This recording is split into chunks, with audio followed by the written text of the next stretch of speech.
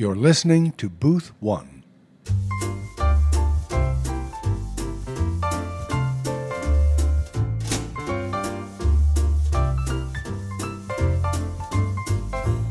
Welcome again, Booth 1 listeners. Gary and Frank with you as usual, bringing you the best in the art of lively conversation about the arts and popular culture. Frank, have you seen A Star is Born? I have seen A Star is Born, yes. Let's talk about that for a second. All right, okay. Did you enjoy yourself? I did, yeah. It's a good movie. It's not a great movie. It's good, but not great, yeah. First of all, Lady Gaga's great. I really like Bradley Cooper. I love Bradley The music Cooper. is good. You know, everything basically works. The basic problem is I've seen the 4 other versions of it. So they follow the script pretty closely, and so you're watching it, and you know, oh, there's that. Oh, I bet this is, oh, there it is. And now they're doing, and now they're doing this, now they're doing that. Which means you're looking at how they did it rather than what is going on, and how is not as compelling as what. You know, whether you're like, oh my God, is she going to make it? Is she not? What's going to happen with this? Down to the Grammy Awards. So that makes it less compelling for me, but it's still, it's a good movie. I was totally entertained for 2.5 hours. Yeah. The music is great. Mm-hmm.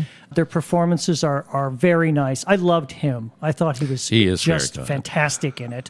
Yeah, and she's good too. I liked her. I quibble with the fact that people are saying she's the front runner for the Oscar. I'm of the opinion that she may not even get a nomination. I think she could get a nomination, but I know 2 performances that I think are better. I've seen Glenn Close in The Wife. I don't know if you've seen that or not, but she is really, really wonderful in that film. I heard she's wonderful. She plays the wife of a Nobel laureate, right? Correct. And then we just saw The Favorite at the Chicago Film Festival, and Olivia Colman is out of this world. She plays kind of a daffy Queen Anne, and her lady-in-waiting is Rachel Weisz, but then Emma Stone comes along, and she wants to be the favorite. So there's kind of a all-about-Eve thing going on. But Coleman is just phenomenal. So I think the 2 of them, of the performances that I've seen, I would put those ahead of Lady Gaga. And the Queen is an actress, a British actress, who my producer and I loved in a television series called Broadchurch. Yes, she's wonderful. She was great as a police officer in that show. And she's also the new Queen Elizabeth in The Crown. If anyone's watching The Crown, they moved it ahead so many years, and so they have a new Philip and a new Elizabeth, and she's the queen in that too, but she's fabulous in this. Well, I recommend A Star is Born for sheer entertainment value. Sure, you can't go wrong. But you know what you're getting, I assume. Well, let me waste no more time in introducing our very special guest in the booth today, one of the finest actors I know. Yes. Oh, my. Thank you. Francis V. Guinan Jr. Did I get all of that right? You did. You got the whole thing in there. What's the V stand for? Vincent. Francis Vincent Guinan Jr. I'm going to take a guess and say that you might have been raised Catholic. Am I wrong on that? I think you'd be very close to the truth. I'm Gary Michael Peter Zabinski. So, was Peter your confirmation? It was. It's mine as well. Wow. That's right. Small world. My goodness. Francis is a film, television, and stage actor who is known for many, many, many roles around Chicago, but you also played Edgar Teller, the patriarch, in a short-lived television series which was extremely popular called Erie, Indiana. That's right. Do you remember Erie, Indiana, Frank? I It was do not. It's quite a number of years ago, but check it out. It was very, very popular. The Council Bluffs, Iowa-born actor has been a member of the Steppenwolf Theatre Company ensemble, and this is just crazy, since 1979. That's correct. Are you one of the original ensemble members? Well, no, actually. We all went to school together. We went to Illinois State in Normal, Illinois. Then I went off to graduate school, and they went up to Highland Park and started the theater. Right. And it was a couple of years later that they asked Jeff me to Perry join. and Terry Kinney. H.E. Bacchus. Yeah, H.E. was up there. He was the first artistic director. I taught at Illinois State during that time. I taught at the University High School. Oh, you did? And so, from 69 to 74. So they were all, I was seeing them in all their college productions when they were there, and a friend of mine was dating H.E. for a while, so I remember coming up and seeing think it was the seahorse in the church basement. I Oh, think yeah. that was one of the very Oh, yeah. early incarnations of it, and I, kind of interact with some of the people. But yeah, I was there at the beginning of it. Well, there was a house fire up in Highland Park, and the people whose house burned were kind enough to donate what was left of their furniture. Yeah, that's for right. And that was all on stage. That's how we would. That's how we ended up getting Definitely our humble set for beginnings. that. Yeah. What's your earliest memory of being in a Steppenwolf production? Oh, it was. Let me see. The Real Inspector Hound. Oh, The year that we came down, or that the theater moved down from Highland Park, we did 4 shows at the Apollo Theatre on Lincoln Avenue. And one show that we pulled out of the air was The Real Inspector Hound. Of course, it's about 2 theater critics and going to see a play, a mystery play, and there had to be a corpse on stage, so that was John Malkovich. That was the perfect. That was the first professional production I sure he had was brilliant. ever been in with John Malkovich. He was And a action. corpse. Yeah, or lack of. Yeah. Exactly. So we did 4 shows there. The first major production we mounted was Waiting for Lefty. With Sheldon Patinkin. Sheldon Patinkin directed it, yeah. Say Goodnight, Gracie. Oh, that's right. That was my Equity show. That's how I joined Equity. Oh, Oh, that was fun. With Austin Pendleton. Austin Pendleton directing, yes. I remember, John, we were rehearsing it, and I come running in, meeting all my friends from high school, and with no preamble at all, John Malkovich turned me upside down and grabbed me by the ankles and started pile driving my head into the floor. Is he looking for loose change or something?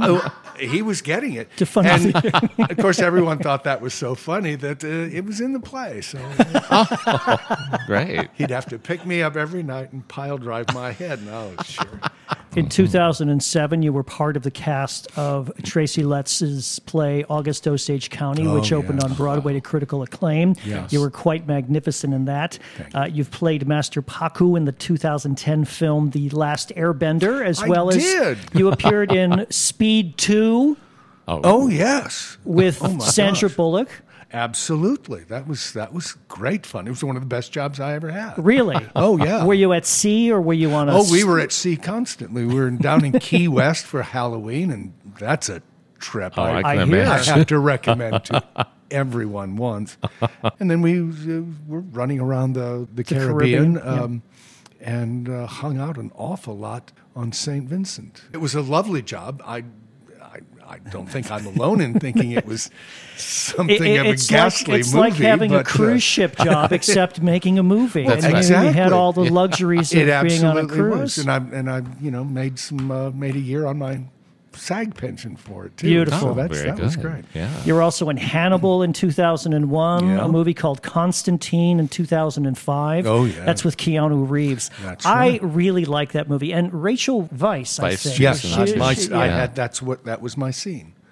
I had it with Rachel Weisz. She was quite fun to work with. I bet. She's the serious goods, that actress. She really was serious that day. I remember she came running, and she's right before the scene. She'd have these earphones in, and she had her I don't know what it was then. What was the iPod, first thing? probably. iPad, iPods. iPod. Yeah. So she had her iPod in, listening to this really intense music, and then she'd come in and do the scene. No? I'd never seen anybody do that before, so it was great fun. You're known to your friends and colleagues as Fran Yeah, Guinan. May I call you Fran? please do. Martha Would like Levy to. actually dubbed me Fran, so I kept it.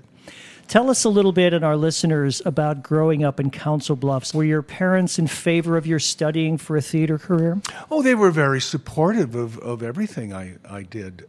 I do I do recall my brother Jim had given me some mint coins from the year of my birth, so I had them in these little plastic holders, and I had to go to rehearsal, and I'd just been fired from my job at Potbelly. You ever go to Potbelly's down in the city? At Potbelly Sandwiches, and I was broke. And I had to get to rehearsal. I had to get on this train, so I broke open the plastic. And you used So, like and I used the 50-cent pieces, the silver dollars, to That's get it, on the to CTA? get on the CTA. And so I called my parents up. and I needed a loan to pay my rent that particular month. And my dad, there's a long pause on the other end of the phone. He said, "Fran, you think this acting stuff's working out?" Because they had such high hopes. They were going to send me to law school, but luckily, that's when Say Goodnight Gracie came up. That was the equity contract that saved my bacon. Well, you've pretty much worked at virtually every theater in Chicago, as far as Many I can of them, think of. Northlight and Writers, and of course Steppenwolf. Yeah, and down at Court. Just about everything. You've been everywhere. What's your earliest memory of seeing a stage piece that may have inspired you to pursue a career in theater? Did it run in your family, or did you, like some of us, see Peter Pan when we were young and go, I'm going to do that forever? No, I remember, I think this is a real memory. I recall there was a tour of, one of those things where they come and do Shakespeare scenes for high school. It's like it's an hour program, and they're probably in some van staying in cheap hotels, just going all around, western Iowa. And I recall they came to my school once, my high school, and the only thing I really remember from it, and it really struck me at the time, this guy was had pulled something from Hamlet, and as he was coming down stage, he had his foil drawn, and he was dragging it behind him, and the foil was making this ringing sort of scratching noise that I just kind of raised the hair on the back of my neck, and I thought, wow, that's really cool. I mean, that you could get that kind of an emotional response from somebody just from doing that. Because, I mean, there was the whole thing. He was like being really intense and kind of focused, and it was quite thrilling. That might have been the first time I was really struck by something on stage. In addition to all the credits that we've talked about as well, you're currently in a new play at Steppenwolf, a play by ensemble member Bruce Norris. Yes. Pulitzer Prize-winning ensemble member Bruce Norris. You're in a play called Downstate. Mm-hmm. Frank, you just saw that, didn't you? Just hours ago. A few hours ago, yeah. At the matinee today. I did. How did you enjoy yourself? Oh, it's terrific. It's really... Enjoy may not be the actual word. Well, you do enjoy it because you get caught up in the characters and you get caught up in the situation, and you're thrilled by the highs in the play because there's some very strong moments. So you do enjoy it, although the subject matter certainly is unsettling. Fran, tell us a little bit about what this play is about. When people who molest or have sexual contact with underage children, they end up on a registry, a sexual predator registry. And, of course, you can find this online. It's public knowledge, yeah. Public knowledge. Yeah. Mm-hmm. And what happens sometimes is that since there are some rather severe restrictions on where they can live, depending on the municipality, it can be anywhere from 1,000 feet to 15,000 feet from the nearest school. You can't live within that area. You can't live within any place where you might come in contact with children. Playgrounds, whatever. Playgrounds, etc. And so consequently, that places a rather severe restriction on where they can live, and sometimes several of these men end up living in the same house. This particular one in the play is provided by the Lutheran Church. I mean, they own the property. And it's four men living together in... Four men living together. The title refers to downstate Illinois, somewhere. Yeah, it's probably mid-state someplace. It's not quite all the way down to the Ohio Bloomington-ish, River, maybe. Somewhere around there. So anyway, these four men live together, and you just get a peek at their everyday lives. There's a confrontation that occurs during the play, but yes. One of the victims, amazingly played by Tim Hopper, a fantastic performance, arrives to have some sort of cathartic experience with your character. Yes.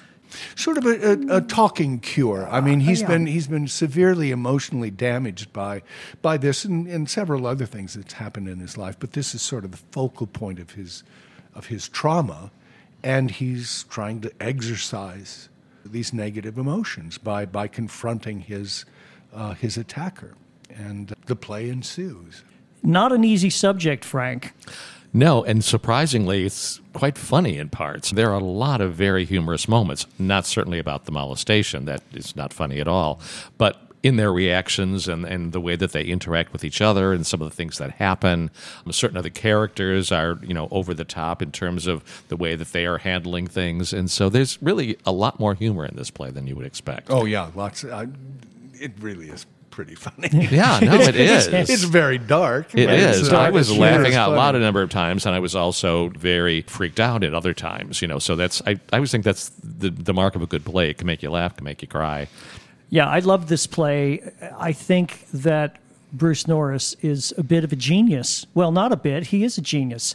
He takes us on this journey through these characters' lives, and there's a parole officer beautifully played by Cecilia Noble, who's an English actress. Yes, because this is co-produced with the National Theatre. The National Theatre in You're London, going yes. to the National in February to rehearse and present it there. She's terrific in the play. Bruce Norris portrays these four men in such a very sympathetic way. I very much empathize with their struggles and their processes. Yes. You see them as human beings, and that's important because we tend to think of these people as monsters, and there is talk even in the play of how they are monsters, but they're not. They're people. They're human beings. They're human beings, and the young man who comes to confront Francis' character is going through an awful lot and having some difficulty. And he says at one point, "You have no idea what I've been through." And one of the characters says, "You have no idea what we've been through," because they've paid their debt to society, but they've had pretty horrible things happen to them as well, not sexually necessarily. So he really balances it out between the human and the despicable and the good and the evil, and it's all there. He does not make any pronouncements, well, this should be this way, it should be that way. It is what it is. You walk away with a lot of questions. You questions do. for yourself about what's the nature of justice, what's the nature of mercy and forgiveness, and what's the nature of the human condition, which I think all great plays are really about. Yeah, exactly. Right. Don't you think? Oh, yeah. On the other hand, I think these characters are clearly deluding themselves to a large degree as well. And I think that's one of the wonderful things about the performances is that you see them sort of kidding themselves or omitting the most damning aspects of what it is they've done. And that too is very human. And there are moments when you see them get it, but then they pull back right away. I think in all the characters, you know. Absolutely. Mm-hmm. Or they remain silent at a moment when you would have thought that they would that they'd speak up. It's a very clever piece. He's done quite well with it. Other great performances in the play. In fact, all the performances are absolutely top-notch. Yeah, I can't imagine being cast any other way. K. Todd Freeman. He takes care of you in a number of ways. He's a bit of a nurse for this wheel-bound chair housekeeper-ish, does the shopping. Yeah. But still, one of the four abusers completely. living in the house. Although it's interesting because his character, he believed that they were really in love. He actually had a 2-year relationship with this person, and it's implied that the person reciprocated that with it was that consensual. love. That it was consensual. Even the kid was 14 and he was 37, whatever it was.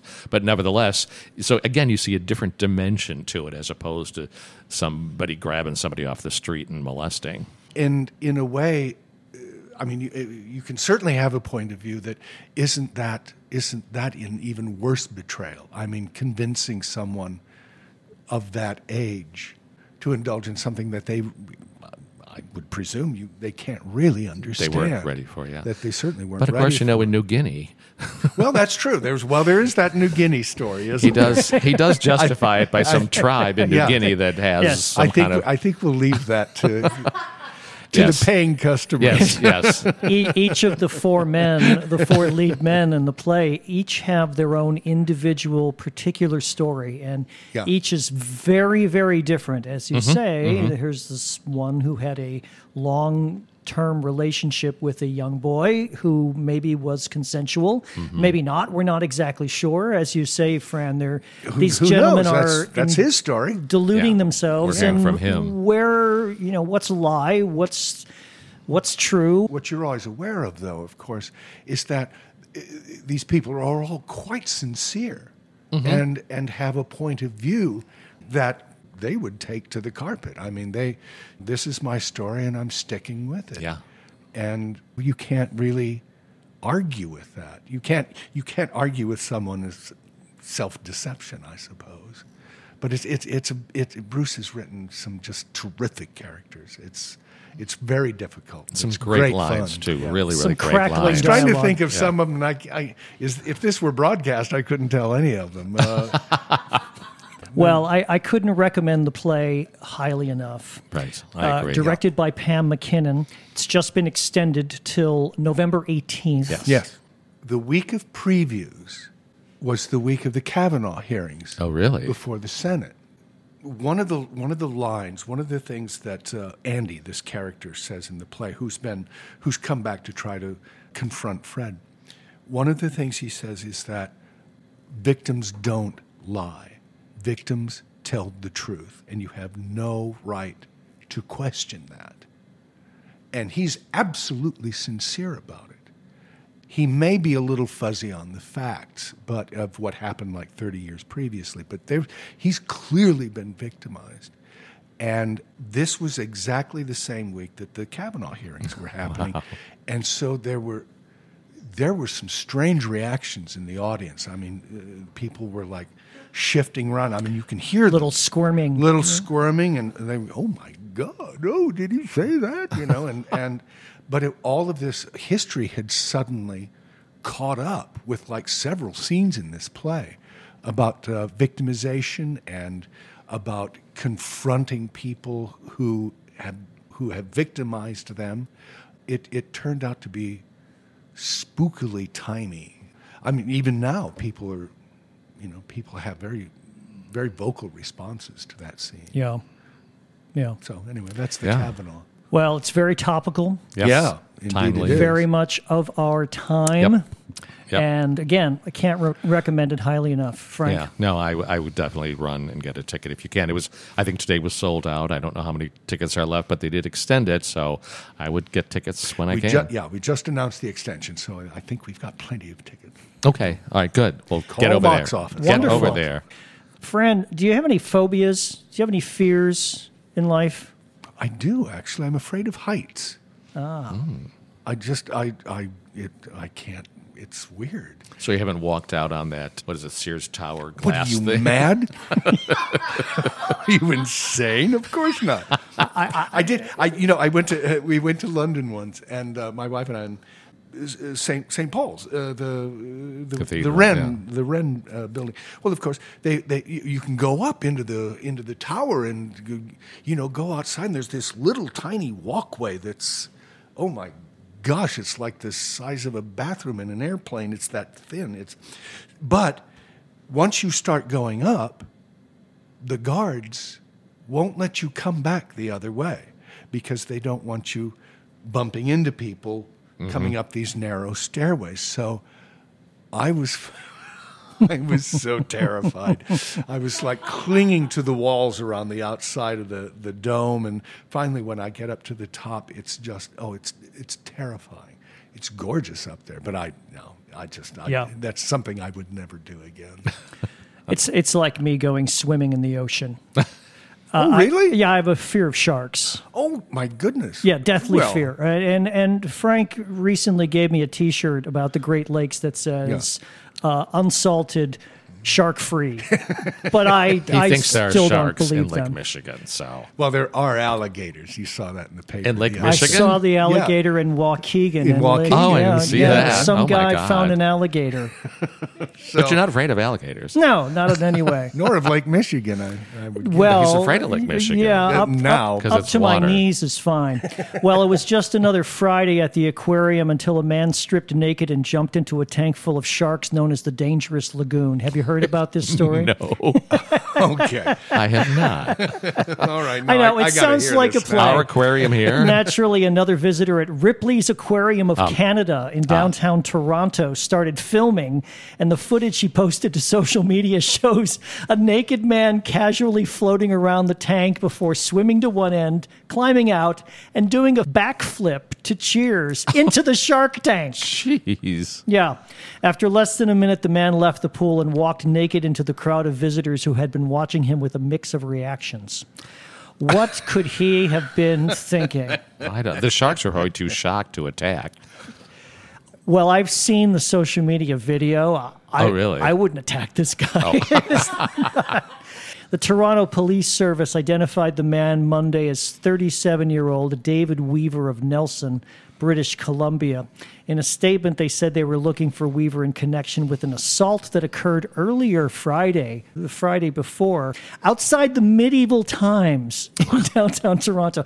Don't we have one of those here in Chicago where you can go and have like a medieval feast and watch jousting? Yeah, apparently police said Weaver fled the scene at Medieval Times around 8 p.m. that Friday after allegedly assaulting a man who was hospitalized with serious injuries. After fleeing the scene, Was there a mace involved? a broadsword or something like that. After fleeing the scene, it seems that Weaver went to the aquarium about 3 miles away. Police described Weaver as having a heavy build, as I said, a shaved head, a goatee, and missing front tooth. Ooh. That makes perfect sense. It does. Wow. He sounds like the type who would do that. Because of his shark swimming, Weaver is now also wanted for interfering with property. Ripley's Aquarium of Canada said in a statement. That's Canada for you right there. It is. Hey, you've interfered with our property. Swimming. Yes, the dangerous lagoon where Weaver went skinny dipping contains tiger sharks, green sawfish, a green moray eel, and green sea turtles. Naked guy who went swimming with the sharks at the aquarium now wanted by police. That's a lucky man. Yeah, really. You worked with John Mahoney on a number of occasions. The late, great John Mahoney, who we lost this year. Tell us what was so special about John as an actor, and tell us one of your favorite John Mahoney stories, if you remember. He was immensely generous, and I should explain what I mean by that. It's actually a very specific term. He was the kind of actor who, and we were taught to do this, but Sheldon Patinkin, that's another story. But always say yes. Always say whatever the other actor gives you. If there's some, unless it's just completely nuts. Or in some cases at Steppenwolf, even if it's completely nuts, the actor accepts it and plays that moment with the same sincerity as the scene you play, the same scene that you played very differently the night before. I remember John and I did a production of Pinter's No Man's Land back in, I think it was 1981, at the old Hull House, and he was just such fun to play with, and it was so wonderful with the language. And so when we did the Rembrandt in 2000, well, I guess it was 2017, wasn't it? Mm-hmm. There was such comfort working with him. I would look at him and I knew he'd been sick. I had no idea he was that sick. But I'd known him for so many years that we actually had these two, as actors, we actually had a very shared history with these two characters. We'd known each other for, what is that? That's over almost 30 years. And that was in every glance we had back and forth to one another. That's the thing that I remember. I guess that's the thing I remember most about him in terms of my interacting with him. I could tell you some stories about him, but well, we have nothing but time. No, but that's what I remember. I recall that it was so easy to work with him because, as I said, we had a shared history that we shared with the characters. It was quite personal. At the same time, it was professional. Now, how did he get connected with Steppenwolf? Because he was not ISU, was he? No, actually, he moved here and joined the Army, and got his citizenship through that, moved to Chicago, and he became a medical writer for many years. Oh, really? And then he decided he'd always loved theater, and so he started taking acting classes, I believe at St. Nick, and that's where he met John Malkovich and you know, all those guys down there. Yeah. And they put him in a couple of plays, and man, he was good. And they just kept casting him. And so when they expanded the company and moved down from Highland Park, John actually joined, I think, several months before I did. He had just done a show at St. Nicholas called Ashes, which was huge at the time. And so he joined the company just a few months before I did. Good actors always bring a great deal of themselves to a part because that's what you have. You have your tool, and that's what you bring. What would you say, if you could, is your most deeply personal role? Do you recall a role where you felt very, very much part of that character, or you recognized that character in yourself more than others? Ooh, well, I'm torn answering that, and I'll tell you why. Okay. I remember Austin Pendleton told me once that, in fact, I have a photograph of it, the moment he did it, that if you find something in your own life or like a hook that you really, that's going to work for that character, he was emphatic about it. Don't tell anybody. Because it's like giving a trick away. Let me show you where the ball goes when it actually is behind you, when I'm going to show it to you behind your ear. And, well, why? Why would you do that? You spoil it for everybody. Sure. If you tell them where the ball went. And so anyway, that would be my first answer. My second answer is I don't really know, because it's I'm not exactly sure who I am. I mean, you change, I think, from role to role to role. And while you use the same muscles, you try to not do that. In fact, they even have an entire school of exercise, the Alexander technique, to like break habits that try to get you away from doing the same stuff over and over again. And so, as far as a role I'm particularly fond of, though, I'd say this one, playing Fred in Downstate, and I would say playing Sharky in Where the Devil Comes, and they play poker. The Seafarer. Yeah. That was great fun. Because I have to say, it did, this I will give away. It worked into those metaphors growing up Catholic that I remember the moment I left Catholicism was when a priest told me something that was so rational and made so much sense to me that I was incensed. You'd always been told, you'll go to hell if you have bad thoughts. And, I mean, these missionaries, these Irish missionaries coming during Lent and just terrifying us as children about lakes of fire and stuff like that. And oh my gosh. Well, anyway, finally this priest tells me in high school that, mortal sin is not an act, a particular act. You could have lots of reasons for, like, stealing that loaf of bread.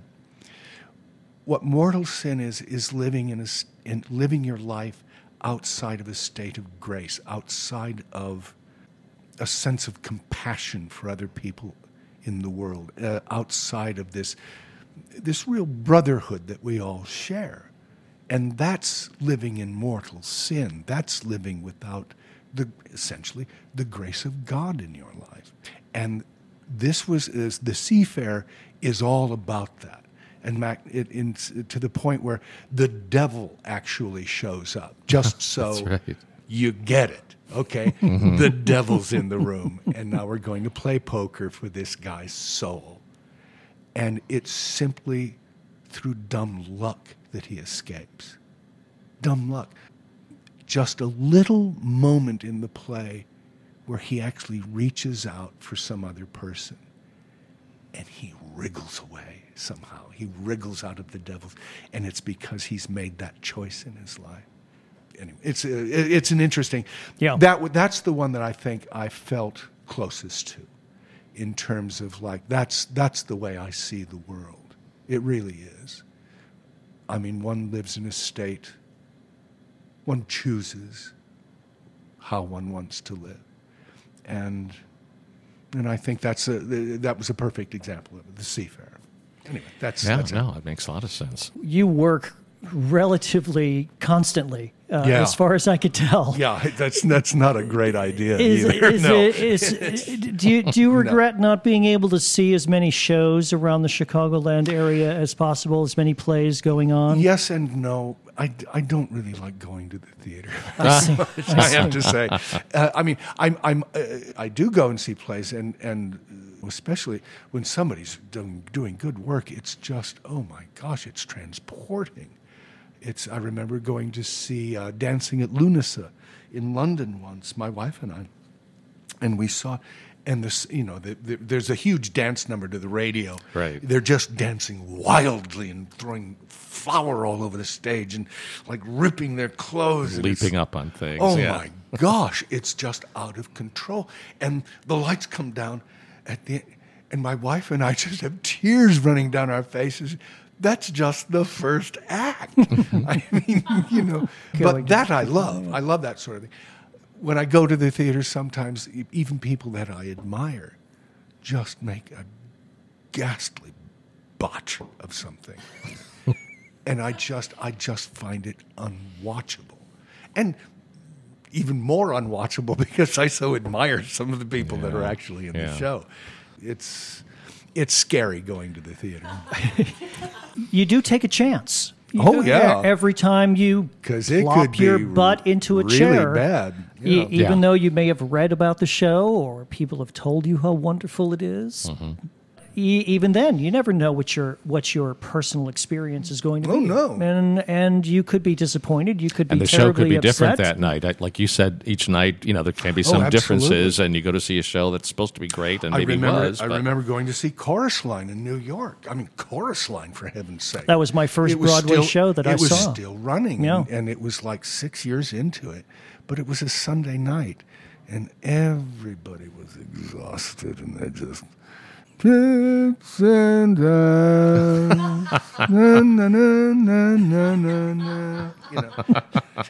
please. Well, speak of the devil, as you just were. I went to see the latest show playing at Writers Theatre called Witch. Oh. This is a play by Jen Silverman, who wrote The Roommate, which we saw at... Yes, which I really liked. Which you and I saw together. Yeah. This is directed by... Yeah. Oh, up at Steppenwolf? Yeah, it's Steppenwolf. Up at Steppenwolf. Yeah. You know Steppenwolf. Anyway, yes. Yeah, absolutely. Anyway, go ahead. This is directed by Marty Lyons. This is a wonderful, wonderful play. Is it? It's fantastic. The devil does make an appearance. Cool. It takes place in some fictional medieval village where the devil shows up and he's sort of shopping around trying to buy souls. And he's offering people deals and wondering, what would it take to get you to sell your soul to me? What could we do? And he has some wonderful, wonderful exchanges. And then he goes and sees a woman who's known as the town witch. Now, she's not really a witch. She's just kind of different, and she's really pissed off about the fact that people think she's a witch. And he tries to negotiate with her for her soul, but he's never run into a customer like this. It's all very much about the buying and selling of things. There's a very large overtone of, well, this is the marketplace. It's as if he's selling insurance in some weird kind of way. It's a hilarious play, beautifully, beautifully acted by everybody involved. Oh, wow. It's in the smaller theater at Writers. I will say that this runs through December 16th. You've got quite some time to see it. If you have a day off or something and you want to have a few laughs, I don't know if it's playing on Mondays, but your show is running till the 18th now, till the 18th, right, France? Yeah. So there might be a chance. Plenty of time to see it. Right. I recommend it very, very, very highly. Right. You strike me, Francis, as an actor's actor. And what I mean by that is your craft is always the most important thing to you? It feels that way to me when I watch you. Okay.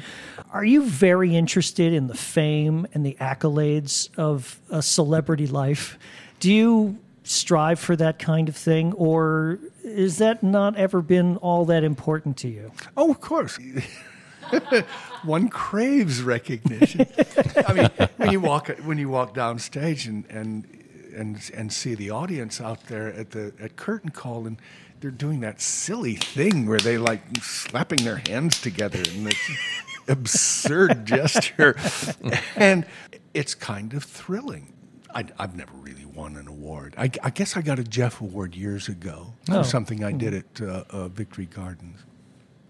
The thing that I really like about acting, the thing that really grabs me, is, for instance, there's a moment in the play where my character says to this other character, Andy, listen to me. I want you to listen now. And there's a dead silence in the house. There's 300 people in a dark room holding their breaths to hear what I'm about to say. And you just think, oh, there is telepathy, there is magic, it's everybody in the room thinking all these strangers, breathing one another's breath and jostling against, leg room and stuff. And they're all thinking the same thing at the same time. And that's just magic. That's just magic. I mean, you don't see that in any other place on the planet. It's only happens in a theater. And I just find that amazing. And you live for those moments. Oh, yeah. And there's quite a few of those moments in this play, Downstate. There are. Oh, yeah. Not just the one you just described. Tim has that moment where he's on the couch and I point, oh yeah, you're feeling so bad. Without your dad. And it just slays him. And the audience is almost repelled by this. But they're just they're like dead silent. It's an amazing moment, and I'm getting chills just thinking about it. I'm getting chills as well. Yeah. There's also a lot of power in that because you hold the 300 people in the palm of your hand. Absolutely, as you know, it just really doesn't happen anyplace other than in a theater. Mm-hmm. I wonder what it'd be like to be a rock star. I mean, could you? Well, let me tell you. If you really feel if you feel the audience that way. Or a singer, not even a rock singer, but a singer who has everyone so entranced that, they're waiting for the next note. Yeah. You need to win something big, friend Guinan. Well, the lottery would be nice. Yeah, I was going to say. I blew $20 this weekend. Did anybody win that $1 billion lottery? $1 billion. No. No one won. No one won. Nope. Are you kidding? No. We should go buy tickets right now. I'm going to stop on the way home. Stop at the 7-Eleven. I heard the odds of winning were somewhere around 1.3 million to 1. It's not bad. Yeah. I mean, at least it's something. At least there are odds. There's a chance. At least there is some kind of odds. That guy that wasn't eaten by the shark should probably, buy a ticket. Naked. Hey, I heard a story about you in your early days. Oh, no. In a show wait a minute. With, okay. I believe you were in a your show finger on the button with there. Laurie Metcalf. Yeah. Did you get naked in Balm and Gilead? Oh, yeah. Oh, sure. Oh, that. I thought you were going to have some story about it. No, yet we did, actually. There's a scene where we've run upstairs to her room and done the deed, and we have this little scene. I just crawl out of bed, and there we are. Yeah. And, it's sort of like, kissing your sister. It was funny. Austin Pendleton said once, and his truer words were never spoken. He said, every time I see two of you Steppenwolf actors on stage and it's a romantic scene, I don't believe a moment of it. And it's absolutely true. It's just, I'm not buying any of that. We mentioned earlier that you've been around for many, many years, doing plays all over the country and the world, I suppose. You've been in London. I've seen plays in London. I haven't done one yet. You're about to do one. I am You're going about to to do do one. this downstate at the National. Oh, what a thing. What a dream that is. It's going to be fantastic. Yeah, in that theater.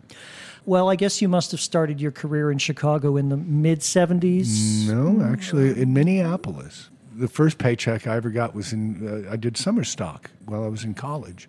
I was at Iowa State. I was an English major. That was my first paycheck.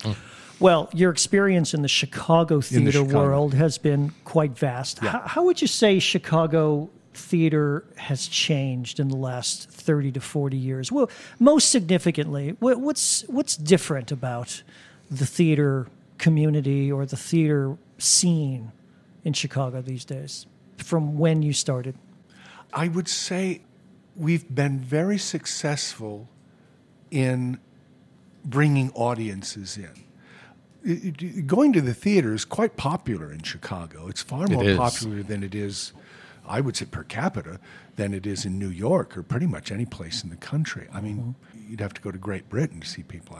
I suspect you can go to Great Britain to see people go to the theater as much as they do in Chicago. And I think expanding that audience has been one of the great achievements that Chicago theater, and I'd have to say, part of the credit would go to the grants community, the people who are behind the scenes. A lot of the money that comes from corporate sponsors does go into organizational positions and that sort of thing, which, of course, makes the organization grow and better able to produce a wider variety of stories and that sort of thing.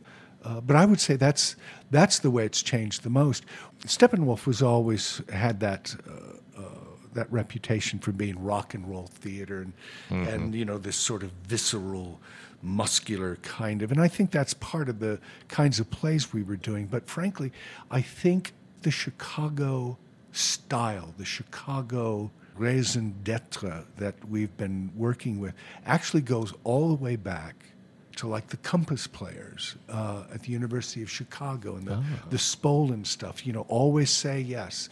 The Second City, Sheldon Patinkin, for instance, is sort of the godfather of Chicago theater in that everything, all the movement on stage, all the blocking, all the motivation, all the acting is to the benefit of the story. It isn't about you. And I think what that's done is it's done a couple of things. It's made, I think, Chicago theater, at least at its best, it's very true. It's a very true representation of human behavior. And it's also created a situation in Chicago where it's a middle-class job.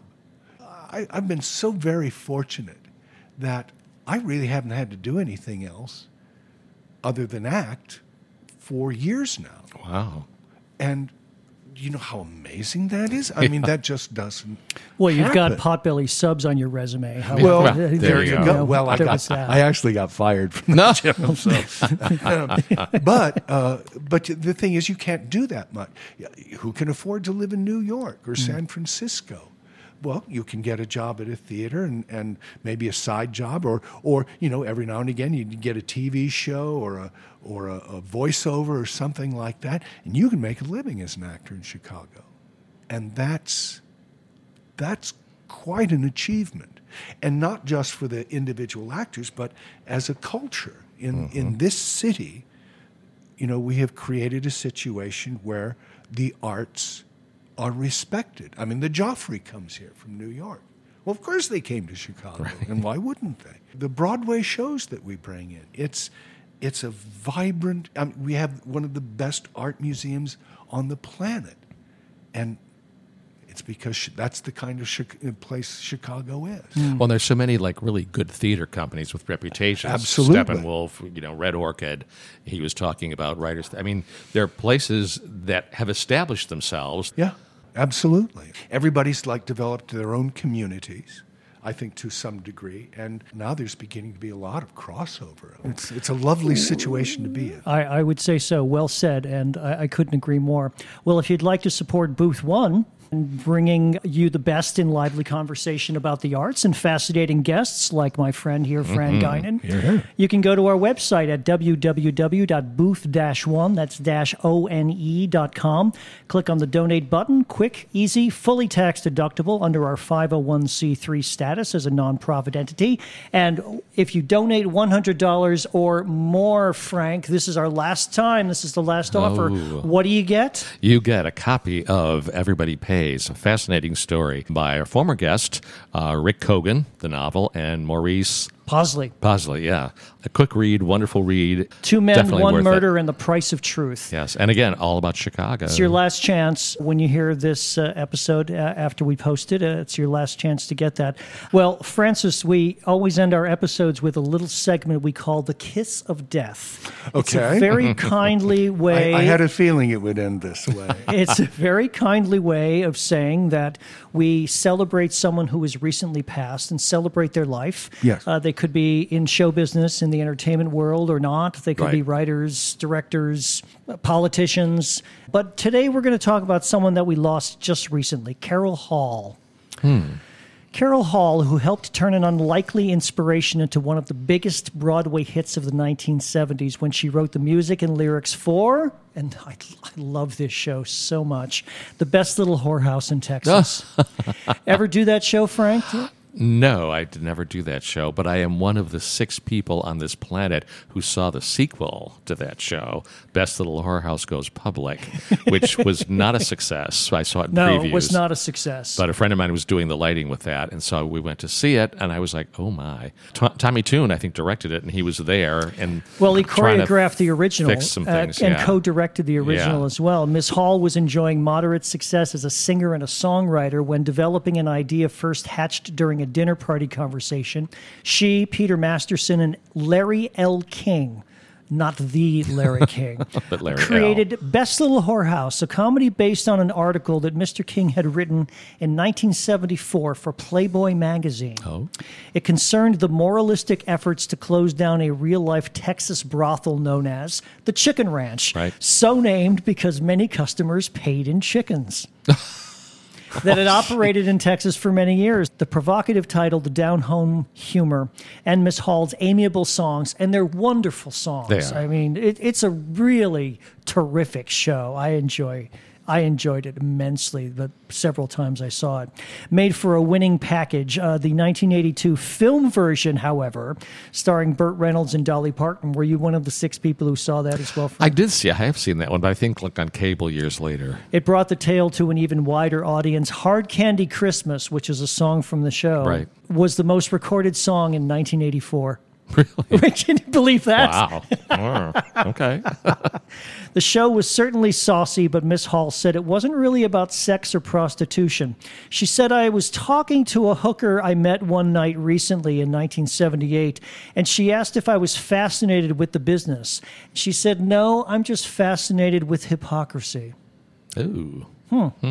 Carol Hall was born in 1936 in Abilene, Texas. Her father, Albert Hall, Not Robert Hall. not Robert and not Albert, Okay. had a music store in Abilene, and her mother, Josephine, was a classical pianist and violinist and a music teacher. After graduating from Sarah Lawrence, she wrote advertising jingles, and the first song of hers that was recorded was a song called Jenny Rebecca, something she had written for a friend who had just had a baby. Barbra Streisand included this on her 1965 album, My Name is Barbara. Really? Barbara, just 2 syllables, Barbara. Yeah, right. I've been reminded by my friend Roscoe to say it that way always. Barbara. She released 2 albums. This is, again, Carol Hall. If I Be Your Lady in 1971 and Beads and Feathers the next year. To support her first album, the Elektra Records wanted her to do something she had rarely done before, perform live. Her first engagement, she said, was opening for Chris Christopherson Oh, my. at the Bitter End in the Greenwich Village. Oh. She wrote 3 songs for Free to Be, You and Me, the 1972 children's album and television special conceived by Marlo Thomas. Right. The first mass-market effort to help parents deal with gender discrimination, like boys can have dolls and girls can be firefighters, called Free to Be, You and Me, featured stars like Alan Alda, Diana Ross, Cicely Tyson, Carol Channing, and Roosevelt Greer, the ex-football player, performing songs and sketches. Best Little Whorehouse opened on Broadway in June of 1978 and ran until March of 1982, playing 1,584 performances. Wow. The show, directed by Mr. Masterson and Tommy Toon, received 7 Tony Award nominations and won 2, Carlin Glenn and Henderson Forsyth. Oh. A 2001 tour starred Anne Margaret. Do you remember that being on tour? Yeah, I do. Yeah, I am sure it must have come through Chicago. I wasn't living here in 2001, but it must have come through Chicago. When they were working on Best Little Whorehouse, Miss Hall and Mr. Masterson, who had 5 children between them, separate marriages, shared a house for a time, spouses, kids, everybody. They all lived there, dogs, cats. Despite the subject matter, they also shared the creative process with the children. We had to explain everything as we went along, Miss Hall recalled. Children understand reality just fine. It's the lying about reality that they don't understand. Oh, so true. Carol Hall, Best Little Whorehouse composer, was 82. I think I've got to download the cast album now. So I think you should. Yeah. Have you ever been in many musicals? Well, I was in 1776. Perfect for that. In L.A., yeah. Well, I played Hancock. Non-singing. It's a non-singing John role. Hancock. John Hancock. Well, I had 2 stanzas, which I handled with some aplomb, I must say. I was quite good. I'm sure. That particular show was during 9/11. We had just opened. It was on the UCLA campus. They had shut down the campus, and we couldn't play. But we came back, I believe, the 13th, and did a performance. And the place was like, I mean, it had been sold out, but there was only a small handful of people. And Orson Bean, who was playing Franklin, we got back to the dressing room, and we're all taking our wigs off and standing there in our breeches and stuff like that.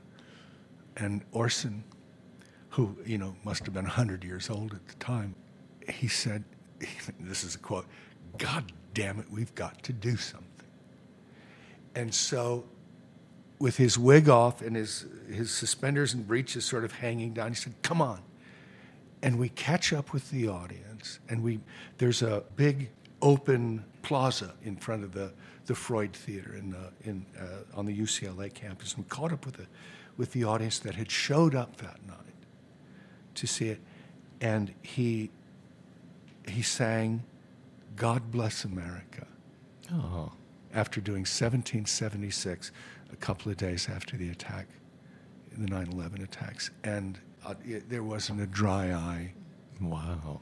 In the place, it was just a lovely moment, and again, live theater. I mean, it's something absolutely spontaneous that Orson Bean had come up with at that moment, and we did it for the rest of the run. Oh, he did. We'd run out and catch up with the audience, and we actually started passing out because nobody knew the words, of course. But it was quite an experience. Oh. Well, thank you, Fran Guinan, for being our guest today. It's a Booth One privilege to have a fine actor and an even finer human being grace our show. It's been a real treat to meet you and have you on. Visit our website at www.booth-one, that's -one. Yep. .com for prior episodes and more information about our program. Yes. For Booth One, this is Gary Zabinski and Frank Taranjo saying so long and keep listening.